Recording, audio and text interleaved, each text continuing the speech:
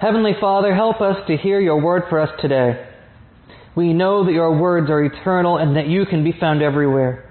Help us to grow in faith together, that as we hear your scriptures read, we learn to love greater in you and to seek you in all that we do. By your Holy Spirit and your holy church, through Jesus Christ our Lord. And let God's people say, Amen. Our scripture reading for today comes from Jeremiah chapter 17, verses 9 through 14. The most cunning heart, it's beyond help.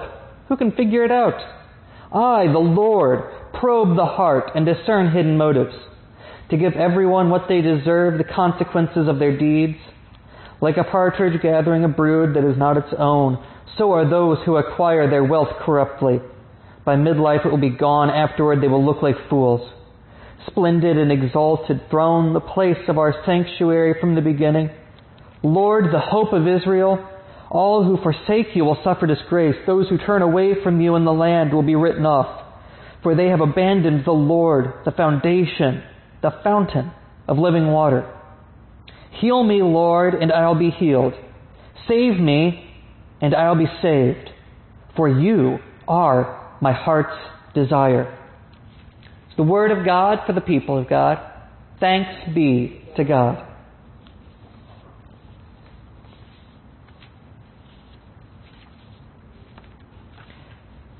I came to today's scripture through a song by Bruce Springsteen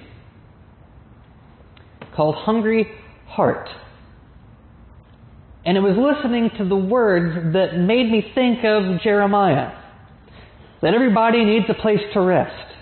Everybody wants to have a home. Don't make no difference what nobody says. Ain't nobody like to be alone.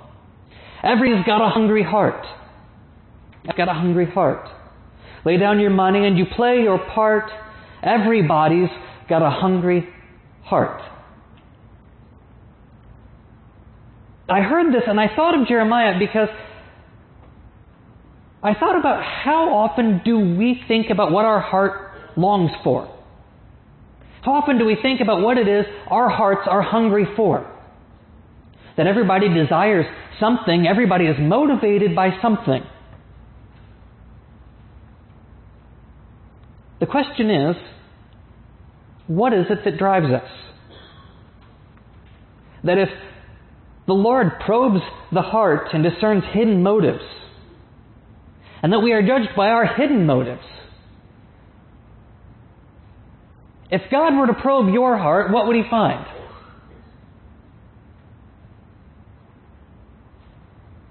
Recent events in the news really made me think about our motives for doing things. Too often we let our motives not be what is good and what is right. Too often our motives become, I want to win. And I will do it at all costs. Our hidden motive is, I want to be better than everybody else. No matter what. I want my will to be done. No matter what. The motives for our actions are often not very good. We see many people motivated by greed. We see people motivated by power. We see people motivated by fear. And boy, howdy, fear seems to be a big one these days. Sometimes it's fear of the other, fear of the outsider. Sometimes it's fear of losing power. If you ever wondered why things seem to take forever in Washington up until we hit right before an election, it's fear. There's nobody there trying to do things because it's the right thing to do or the best thing to do. They're doing it because of the fear that this next election might throw them out of power and this will be the last chance they have to impose their will on everybody else. Because the thing is, if we were working together, that wouldn't be a problem. If we were doing things for the best interest of everybody involved, we wouldn't be worried about losing the next election. We'd be worried about doing what's right. And sometimes we do the right thing for the wrong reason, and we do the wrong thing for the right reason. And I think what's most troubling is when we do the right thing for the wrong reasons. And it's because sooner or later, our motive is going to be exposed. Whether it's because we can't keep it in, or whether somebody else finds it out. Everything that we have done because of that motive will no longer be seen as something good. It'll be seen for it was that drove your heart to do it. We see this happen all the time. Somebody decides it's okay to cheat and steal their way to the top, but they're doing it for the good of everybody around them. But it's no longer seen as good once people find out the motives behind it. Sometimes we see it in people who do great things. And we find out that the motive is because all they ever wanted was the power to be able to oppress others, the power to say, you will do what I say. And suddenly we see those great things in a not so great light. But how often do we forgive somebody that we know that their reasoning was good? That they were doing their best and they did the wrong thing because they were just trying to do good?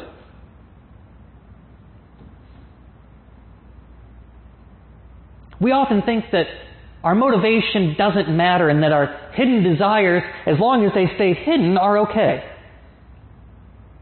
That if we say, well, you know what, I really wanted to hit that guy today, but I didn't, so that was a good thing. We don't stop to say, well, maybe I should think about why was it I wanted to hit him and not help him? Why was it my heart desired to just shut him up than to help him understand? And sometimes it's understanding those hidden desires that help us to realize that maybe they're affecting more than we know. Maybe those hidden things in our hearts are actually showing much more than we expect. Maybe it shows in the way that we treat others. Maybe it shows in what we say to our loved ones. When we let anger, bitterness, hatred, even take up a little bit of our hearts, it builds and it grows. And we foster resentment. We may not become aggressive, but we may become passive-aggressive. We may start not doing things as a way of saying, I'm not happy. We might love just a little bit less because we let those things take root. And we think that, oh, it's just a little thing. And before you know it, it's a great big thing weighing the heart down. And so often it's out of fear.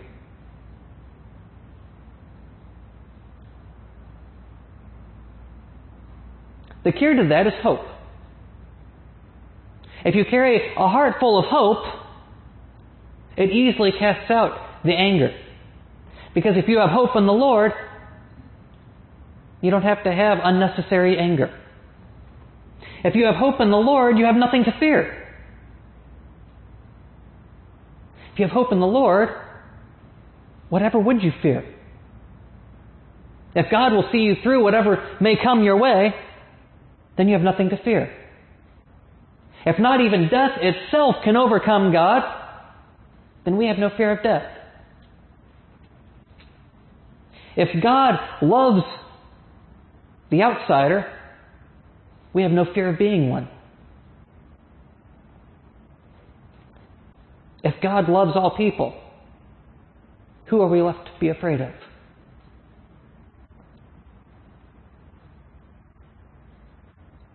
When Jeremiah wrote these words, he was seeing Judah in a time where he knew that things were about to change. He knew that Jerusalem would fall. He knew that the people had just lost touch.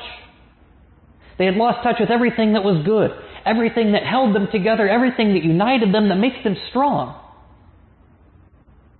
It had dissolved away. It had dissolved away because of all of these cunning hearts.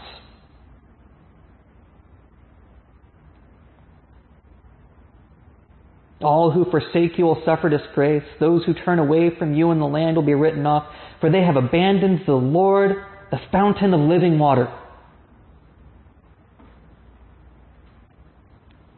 Heal me, Lord, and I'll be healed. Save me, and I'll be saved. For you are my heart's desire. How's that for a prayer?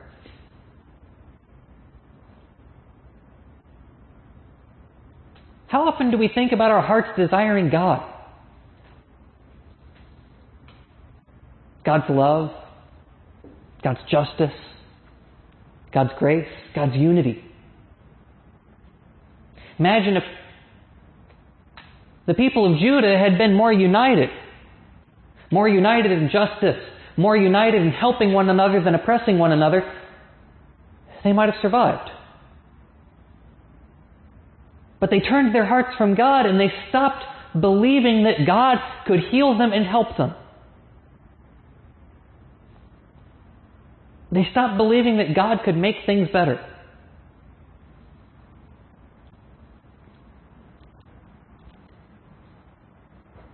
Sometimes we get ourselves so worked up thinking that we're going to have to make sure that everyone worships God the way we worship God and that everybody's going to have to make sure God is everywhere because people are going to take God out of places that God belongs. And I'm here to tell you that it can't happen. It can't happen because it's a fear that we have based on us. The only person that can take God from you is you. The only person that can pull God out of your heart is you. The only person that can remove God from your actions is you. Nobody can take God from you. Nobody can steal God away from you. No one can take His hope and claim it for themselves and leave you nothing. Because God is there for you. A God whose steadfast love endures forever, for all people.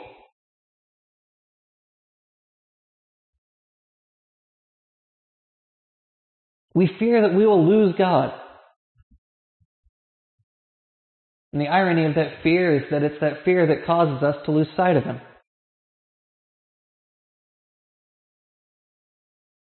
We can't force anybody to pray.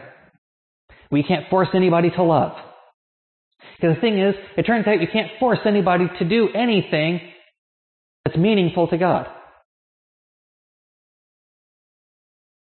But what you can be is an example. What you can be is a picture of what God's love does to someone's life. How God's love is transformative. How it's redeeming. How God's justice helps all people. How it unites people together in what is good. To turn away from what is evil. To join hands together. To let go of resentment. To let go of anger and hatred. That God gives us unity because God gives us love. And He gives us mercy.